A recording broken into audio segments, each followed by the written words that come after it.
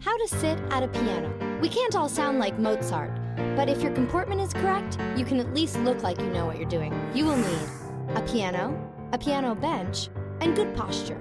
Step 1. Sit in the middle of the bench so you can easily lean in either direction to play high or low notes. Step 2. Put your arms straight out in front of you, closing your hands into loose fists. Your elbows should be turned inward toward your torso. Step 3. Put your loose fists on the keys, allowing your elbows to hang close to your body, but keeping your hands level with your forearms. Elbows should be roughly 4 inches closer to the keyboard than your shoulders. Step 4. Keep your hands and fingers rounded with only your fingertips on the keys.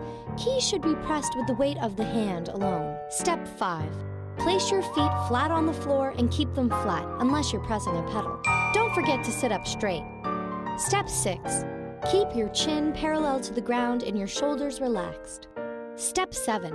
Channel your favorite pianist, or maybe just get out the sheet music and start practicing. Did you know? A complete set of piano strings is subject to 20,000 to 40,000 pounds of tension.